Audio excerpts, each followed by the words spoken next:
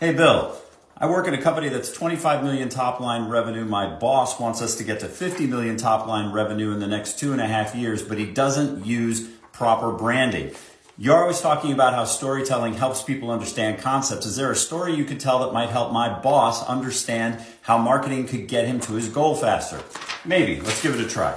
Okay, let's take a look at our handy dandy thing here, our example. This 2-inch screw represents 1 sale. And as you can see here, we've got an annual goal of 10 sales. That means that we've got to be able to put 10 of these screws all the way into the wood in order to hit our goal. Now, one way that we could approach it, and this is how most companies try to do it, at least in the beginning, is we could use sales alone. Well, using sales alone is a lot like using a rock to try to get this screw into the wood. Now, will it work? Yes. You can, in fact, use this rock and bash it into the screw enough times to actually drive it into the wood, and you can get there. However, it's not very efficient. It's going to drive everybody nuts. It's going to burn people out because it's going to be a tedious, long process. The boss is going to get frustrated and impatient. The salespeople are going to be upset about things not moving fast enough. There's got to be a better way.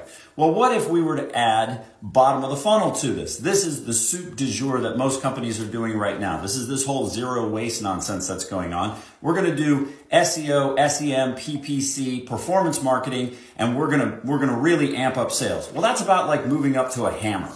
So yeah, it's more efficient than the rock, and we're getting a lot more leverage and a lot more done in the day. And so we might double our speed. But is it really an efficient play?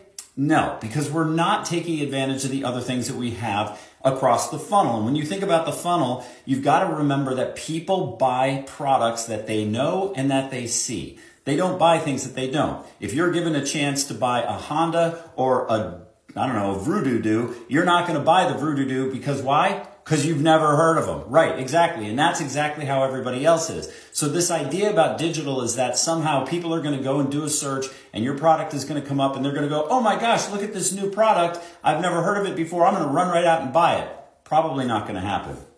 So if we go up the funnel into the awareness phase and we add advertising and we suddenly are visible to our target audience, well, that's like moving up to a screwdriver. And guess what? Now we're starting to get somewhere because now we're actually turning the screw the way it was designed to go and we're getting some efficient play.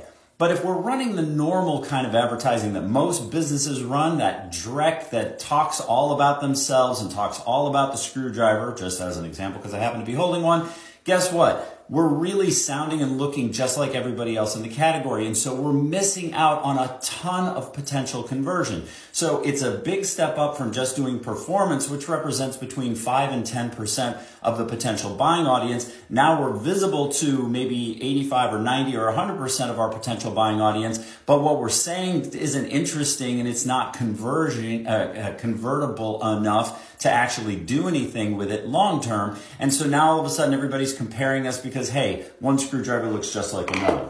But if we get into storytelling, if we start doing brand work and we start saying something that's unique and interesting and we take a point of view, guess what? Now we're really cooking with gas. Now we've made ourselves as efficient as humanly possible and we've made sales and conversion as simple as humanly possible.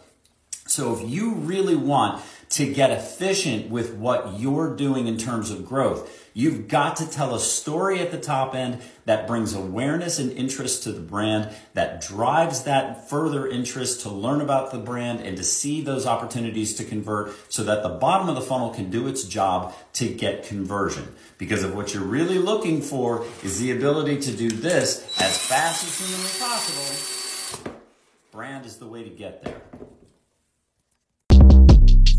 Shortcast Club